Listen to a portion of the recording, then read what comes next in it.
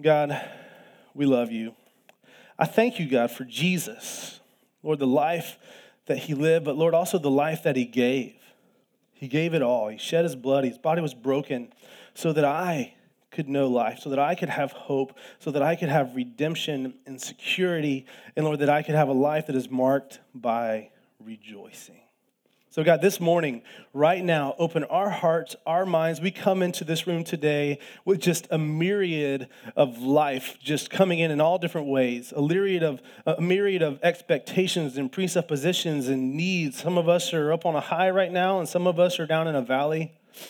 But Lord, we are all in need of you. And Lord, every need that we had was met in Jesus. And Lord, every bit of teaching and transforming work we can find in your word. So we come to your word now. Lord, let your heart be made known to us, and let us align our hearts with yours. Let the work of Christ be made real to us, and let us come and rest under that work. Let it wash over us today in a very real way. Lord, we thank you for Jesus. We pray all this in his name. Amen. Good.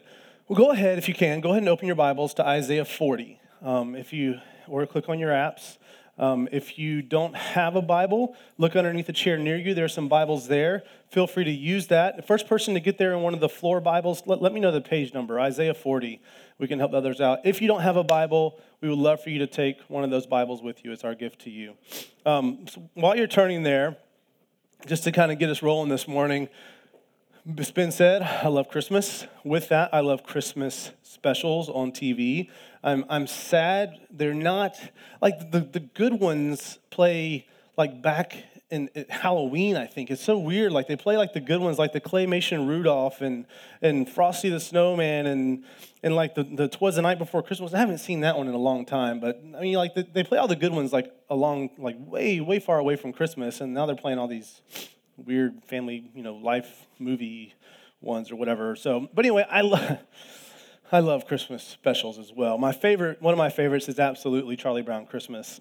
And Charlie Brown's going through the whole special, trying to figure out, what he should focus on for Christmas. He's trying to get the perfect tree. It's a big deal. He ends up in the big Christmas pageant with everybody. It's that big moment, and he stands there and just breaks out or interrupts the program, and he just screams in that awesome Charlie Brown way where their head's up and you just see their mouth and their nose, and I can't do that. But he's like, can anyone tell me what Christmas is all about?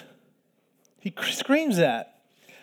We live in a world that is crying that out, especially right now. Distraction after distraction dilutes the message of what Christmas is all about. Today, that's what we're talking about. Can anyone tell me what Christmas is all about? We will answer that today. My hope and prayer is that this time of truth that we come to the Word of God, this truth of Jesus and the hope that he brings just washes over you today. Just the goodness of God expressed in the sending and coming of Christ. I pray that it just washes over you today in a very real way, that it overtakes you. It's not something that we just sit here and nod our heads at and say that's nice, but that it overwhelms you to where you cannot ignore it. It quickens your heart. That's my prayer for today, because that's how good this news is. That's how good this message is. That's how good the answer to that question is. We want to keep it simple today. I want it to be clear. I want us to hear the good news of Jesus. So we're going to answer that question. Can anyone tell me what Christmas is all about? Let's go ahead and read our text for today. We're picking up where we left off, Isaiah 40, 9 through 11. Here we go. It says, go on up to a high mountain, O Zion, herald of good news. Lift up your voice with strength. O Jerusalem, herald of good news, lift it up. Fear not. Say to the cities of Judah, behold your God. Behold, the Lord God comes with might, and his arm rules for him. Behold, his reward is with him, and his recompense before him. He will tend his flock like a shepherd. He will gather the lambs in his arms. He will carry them in his bosom and gently lead those that are with young. As you already heard in our Advent reading for today, our Advent themes for each week, we've looked at comfort, We've looked at preparation, we've looked at proclamation, and today we come to rejoicing. And as we looked at comfort, just to remind you that the word of comfort came because the people of Israel, the people of God, God's chosen people, had just heard a great judgment upon them. They had just heard that a day will come when they are exiled from their land, they are exiled from their home, they are taken as captives because of God's judgment against them, because they had rebelled. They had decided that their way was better than his. They were self-sufficient. But then he spoke a word of comfort. He said, but there's comfort. And he spoke with tender words as Isaiah proclaimed the truth of God. And then we went into preparation. And really the central theme of the call to prepare the way of the coming Lord was a work of saying your victorious, conquering king is coming to deliver you. Prepare for him to come. So it is a proclamation that there is a victorious king coming for you. And then that led us straight into the proclamation. We heard that proclaimed, and then we were charged to proclaim the message as those who will be rescued, who will be redeemed, and who are redeemed. Proclaim, letting people know that, yes, this world will pass away. You will pass away. That is the kindest message you can tell someone because it brings them to the end of their self. Again, the self-sufficient man, the self-sufficient woman, brings them to the end of their self and turns them to God and saying, God, I need you. And the victorious king will come and pick you up. And we know that that's in Jesus. So now here we are in rejoicing. My thesis for this week, and what we'll be proving throughout this message, I hope, is that rejoicing is fueled by gratitude. And the grateful heart says that it's satisfied and needs no more. Rejoicing is fueled by gratitude, and gratitude comes from a grateful heart, and the grateful heart says that it is satisfied and needs no more. Our every need is met in Jesus, so we can rejoice in all things. That's my thesis for today. That's what we're going to end with. Philippians 4:4 says, rejoice in the Lord always. Again, I will say, rejoice. So how can we rejoice in all things? Let's look at our text right there, out of the gates, verse 9. We'll see first it's because rejoicing is an identity. It is an identity. It is who you are. Let's look at this. It says, go on up to a high mountain, O Zion, herald of good news. Lift up your voice with strength, O Jerusalem, herald of good news. Zion and Jerusalem, they're the same. Same name, different names for the same people. It is the people of God, God's chosen people, the people that God chose, set apart for his holy purpose, the people of Israel, the people that the blessing of promise was delivered to the world through, the people that Jesus would descend from. This is the people that God is speaking to here. It is their identity. And when he says, O Zion and O Jerusalem, herald of good news, that herald of good news is an adjective. It is saying, this is who you are. You are a people that herald the good news. You are a rejoicing people because of who you are. And again, remember, this is Isaiah speaking of the future redeemed people of God that have been exiled, taken captive, and brought back out of that captivity and delivered back into their land and restored to be those people in God's favor. They were restored. That this is what we're talking about. And so to say, oh, Zion, herald of good news, oh, Jerusalem, herald of good news, he's saying, think of the work I've done. This is who you are. You cannot help but be a people that rejoice. When I think of heralding the good news, I just think of resounding rejoicing. I mean, let's just play it out, okay? So in kind of broad view, we get what they went through. If you are in Christ, think about what you've been through. If you've come to the place of understanding that need and surrender your life, how could we not be a people of rejoicing? How could we not be? How could it not be our identity? And I don't mean this as a guilt trip. I mean this as life-giving word to recognize who you are and what God has done on your behalf in Christ. How could you not be? We are to be a rejoicing people. I think about, again, like to be these people that just proclaim and rejoice and they're heralding good news. It's because, it's consumed them. It's consumed you. It's consumed me. And I think about in the age of viral videos, which I can go down a YouTube black hole with the best of them. I mean, just ask my wife. She'll tell you some stories. I'll get red and embarrassed. And just, it doesn't matter what's happening. Just if I start, just takes 2 clicks. The first one, hey, I want to watch one video. And then you see the related one. And then there's another one. And all of a sudden, you're an hour and a half of your life is gone. And everyone's sitting behind you. You think everyone's excited. And they're sitting behind you just shaking their heads what the heck? Maybe that's just me. I don't know. Anyway.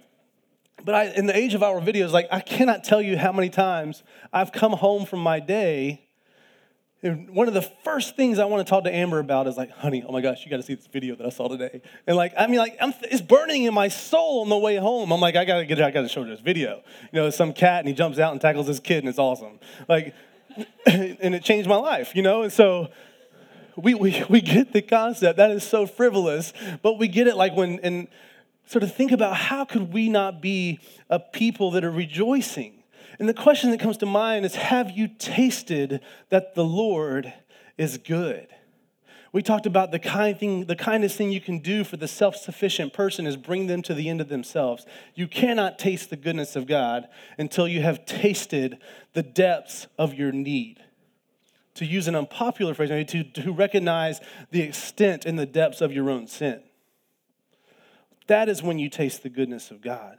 Have you brought your emptiness to Jesus and found satisfaction? Have you brought your wounds to Jesus and found healing? Have you brought your fears to Jesus and found security? If you have, how can you not be a rejoicing people? How does it not burn on your soul and burn on your tongue to tell, to proclaim, to go up to the highest place and make it known? Not a guilt trip, words of life, words to myself. That is how good it is. If it's not there, okay, say, Lord, I don't feel this way. Do that work in me. Stir it up in me, okay? That's where we're at. If that's where you're at today, that's where you're at. Pray that prayer. Stir it up. Make it burn in me so that it has to come out. Again, just thinking about how we started just a few minutes ago with communion, and we talk about remembering the work of Christ. Just be a people who don't forget.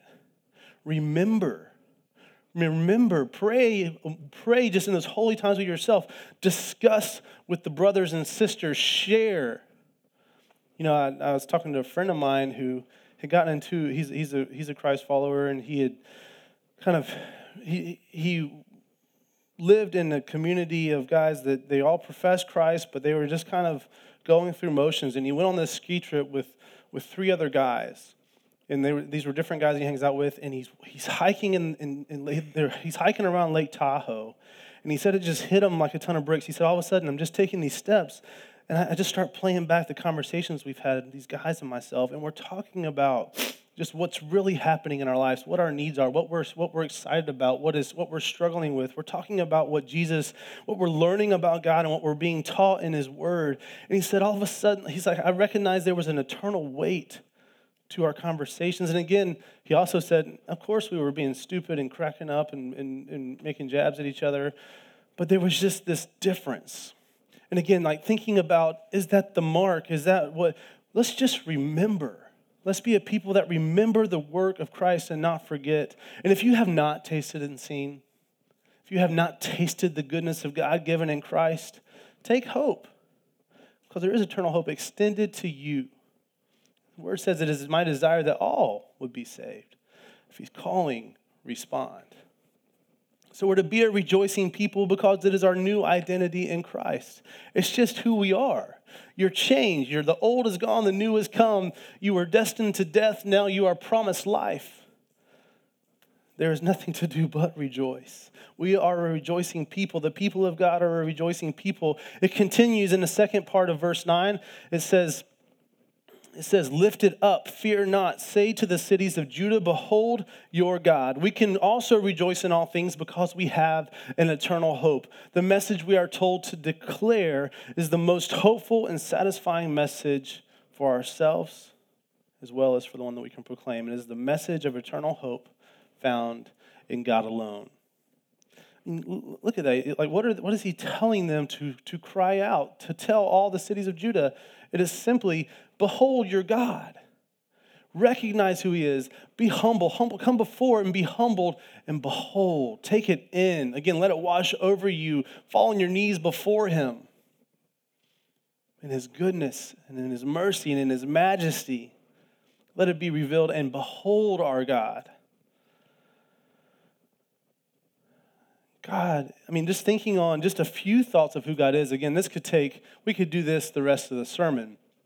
God is eternal.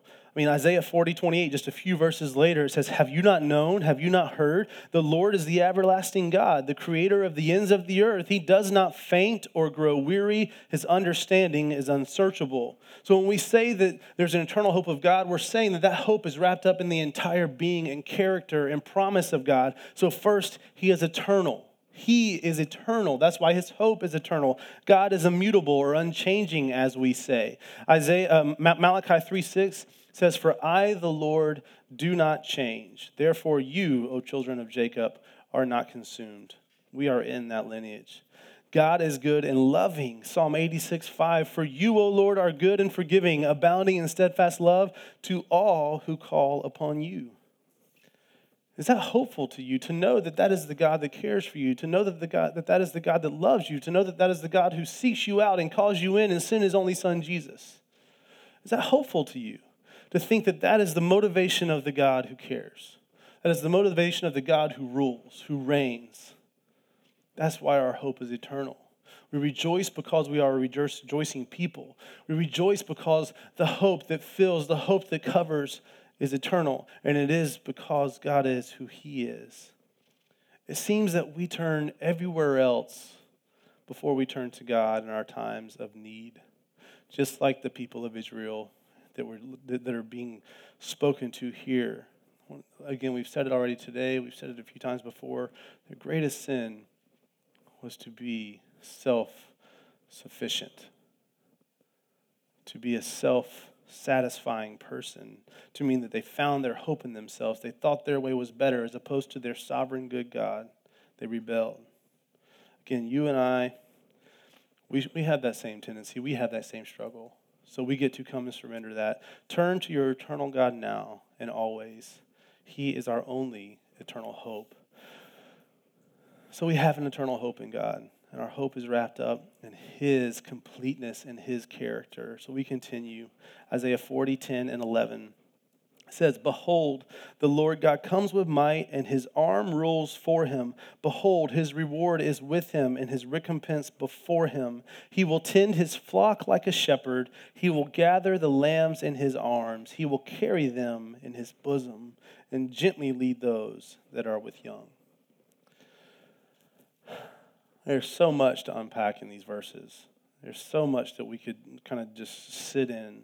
But I just want to point out just one central message of these verses. And I want us to see how the very character and heart of God is expressed through his arms. And his arms being the vehicle, the tool, the way that he delivers his love and care. First, we see in verse 10 the strong arm of our sovereign and mighty God. It says, behold, the Lord comes with might, and his arm rules for him. Behold, his reward is with him, and his recompense before him. The strong arm of God comes to conquer evil and liberate his people. The strong arm of God is mighty. It is unflinching. It has no equal. And in his victory, he has taken spoils. As a victorious king, redeeming and liberating his people. And his spoils of battle, his spoils of that conquering, are the redeemed people of God. It says, his reward is with him and his recompense before him. His reward is his liberated people. His reward is those who have been liberated and come to be back in fellowship and in his right place and standing. The redeemed people of God are his spoils. That is who he gathers up. And that leads us right to the second work we see of his arms. We see it in verse 11. It says, he will tend his flock like a shepherd. Hear the tone of these words. He will gather the lambs in his arms. He will carry them in his bosom and gently lead those that are with young. In verse 11, we see the tender, caring arms of our loving God, of our loving Heavenly Father. How many times have you heard, how can God be loving? He is just an arrogant, I mean, I've heard people say he's an arrogant, spoiled brat. I mean, I've heard that. And it's like, do you know him? Do you realize what he gave for you? Do you realize what he did for you? And this is you hear, he stepped in, he liberated you, and he didn't just say, okay, you're free, follow me. Now, come on. I know it's hard. Come on. He, with his own arms, cared for you. He scooped you up, and he held you to his bosom. I mean, I have a 5-year-old and a 3.5-year-old, and I love those times. It's happening less and less because they're older, they're getting more active, but just when they just get to just nuzzle up.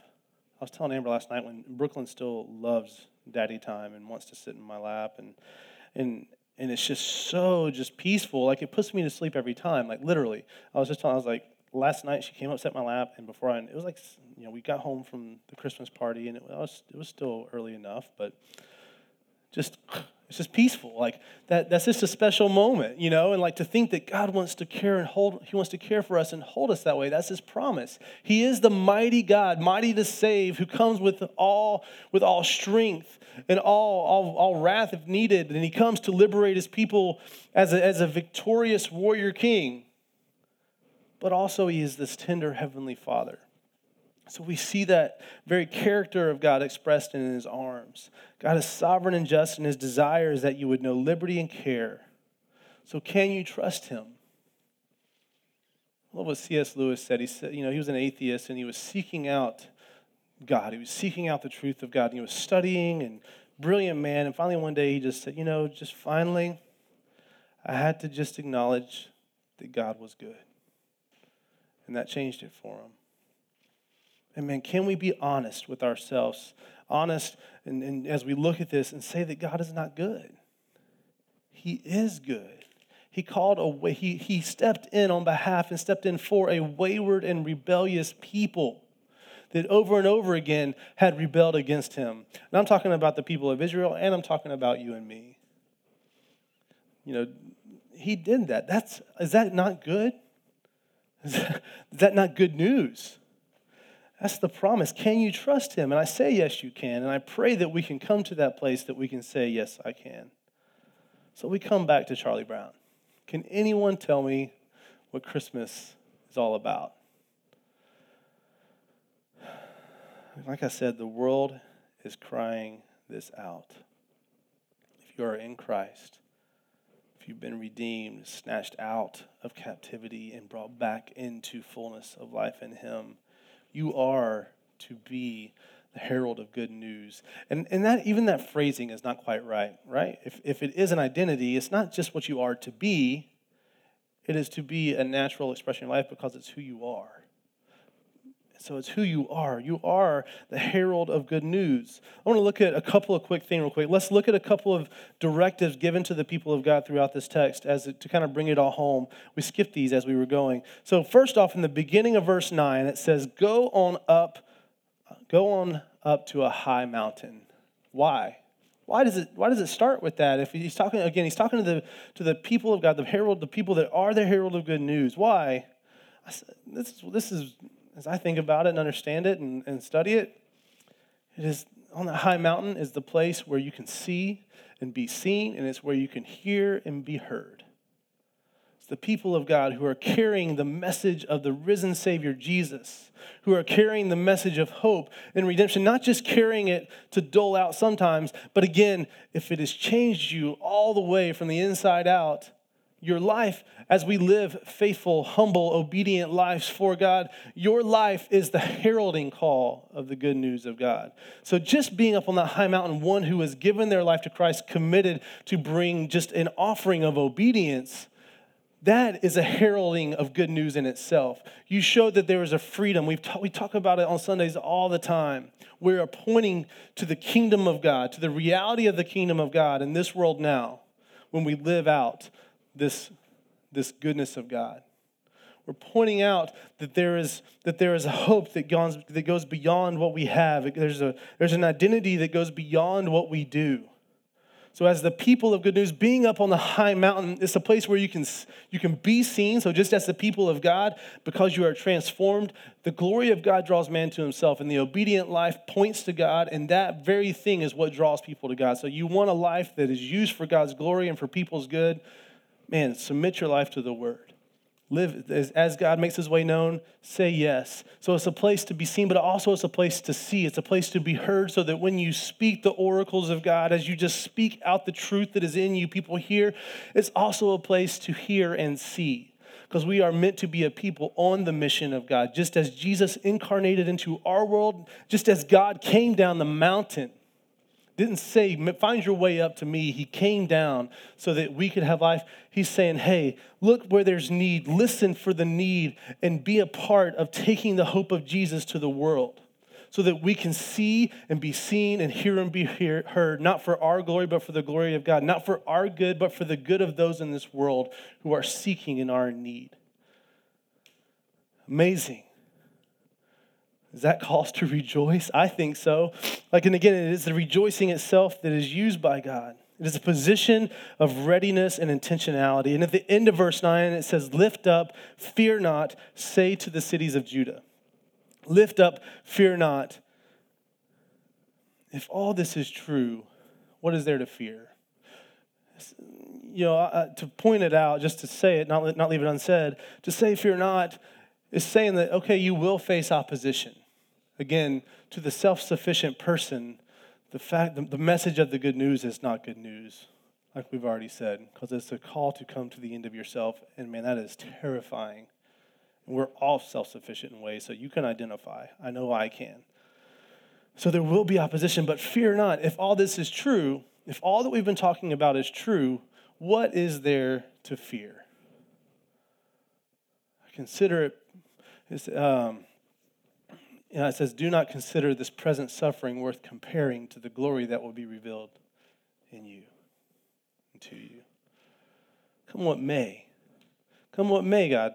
If all this is true, nothing else matters more. There's nothing more important, both for my own just understanding of life and joy and hope. Is there anything better than walking in relationship with the Lord? Unbroken, unfettered, just unbroken relationship. Is that not your desire? Again, and if you're not quite there yet with God, let's just think about someone else in your world that you care about. If you love that person and you care about them in an intense and deep way, do you not desire that closeness to only increase? Okay, so if God is good and his promise is relationship, that there is nothing better. And then again, as we walk in that, we make him known. So your very life is to be the message of proclaiming the redeeming work of God. This is the noblest of calls. I love in just a couple more chapters later in Isaiah 52, it kind of takes the same understanding and expands on it as we are the herald of good news. And it's Isaiah 52, 7 through 10, and it'll be on the screen. And it's talking about those who are the herald of good news. It says, how beautiful upon the mountains are the feet of him who brings good news, who publishes peace, who brings good news of happiness, who publishes salvation, who says to Zion, your God reigns. The voice of your watchmen, they lift up their voice. Together they sing for joy, for eye to eye they see the return of the Lord of Zion. Break forth together into singing, you waste places of Jerusalem, for the Lord has comforted his people. He has redeemed Jerusalem. The Lord has bared his holy arm before the eyes of all the nations, and all the ends of the earth shall see the salvation of our God. Taste and see the Lord is good. Let it overwhelm you. Let it wash over you. Live out your identity as a people who are a rejoicing people. That is your description. That's your bio. That's what you get to participate in. That is, as we think about how we could describe your life, your actions, this would fit you. This would apply. That's good news. This calls for rejoicing. The eternal hope of God was delivered to us in Jesus. He is the good news. We referenced it last week in Peter. Peter quotes the text and says that it was fulfilled. The good news was fulfilled in Christ. This is our good news. Once again in Isaiah, just to stay in Isaiah 55, 4 through 6, just gives us a vivid picture of the work of Jesus, what he would do, how he would achieve our freedom, what it would cost him. We see it in Isaiah 55, 4 through 6. It says, surely he has borne our griefs. We're talking about Jesus, and carried our sorrows. Yet we esteem him stricken, smitten by God, and afflicted. It's talking about his dying on the cross, his scourging, the cat o' nine tails. But he was pierced for our transgressions. He was crushed for our iniquities. Upon him was the chastisement that brought us peace. And with his wounds, we are healed. All we like sheep have gone astray. We have turned every one to his own way. And the Lord has laid on him, Jesus, the iniquity of us all. Praise God, it is not our goodness that achieves our salvation. Praise God that it is not our goodness in ourselves that keeps us secure. It is solely accomplished in Christ, and it is sustained by us being sealed by the blood and the Holy Spirit of Christ. That's the good news. It was the very arms of the Father that inflicted his Son so that you and I could know deliverance from the evil one and be scooped up in his loving arms. Jesus came into the world, and with him, he brought life, he brought hope, he brought peace, he brought joy and salvation, and he brought light. So we light this last candle.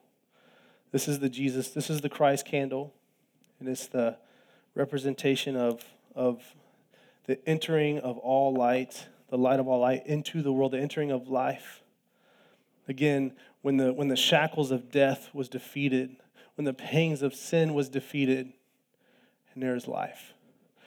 We find great hope in that day. It is our hope. We live in that hope now, but it also points us to another day, as we heard in our Advent reading, when he will come as the victorious King to once and for all restore all things as they were intended, to restore all things again where there is no more sickness, no more pain, no more tears, no more death. And he gathers up all of his children, all those who have called on Christ.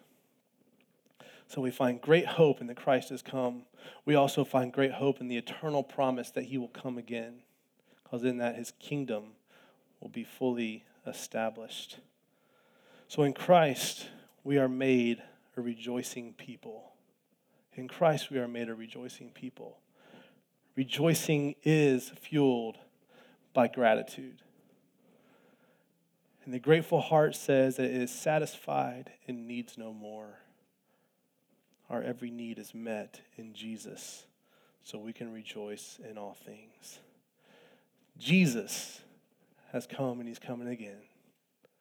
Be the herald of good news. Rejoice.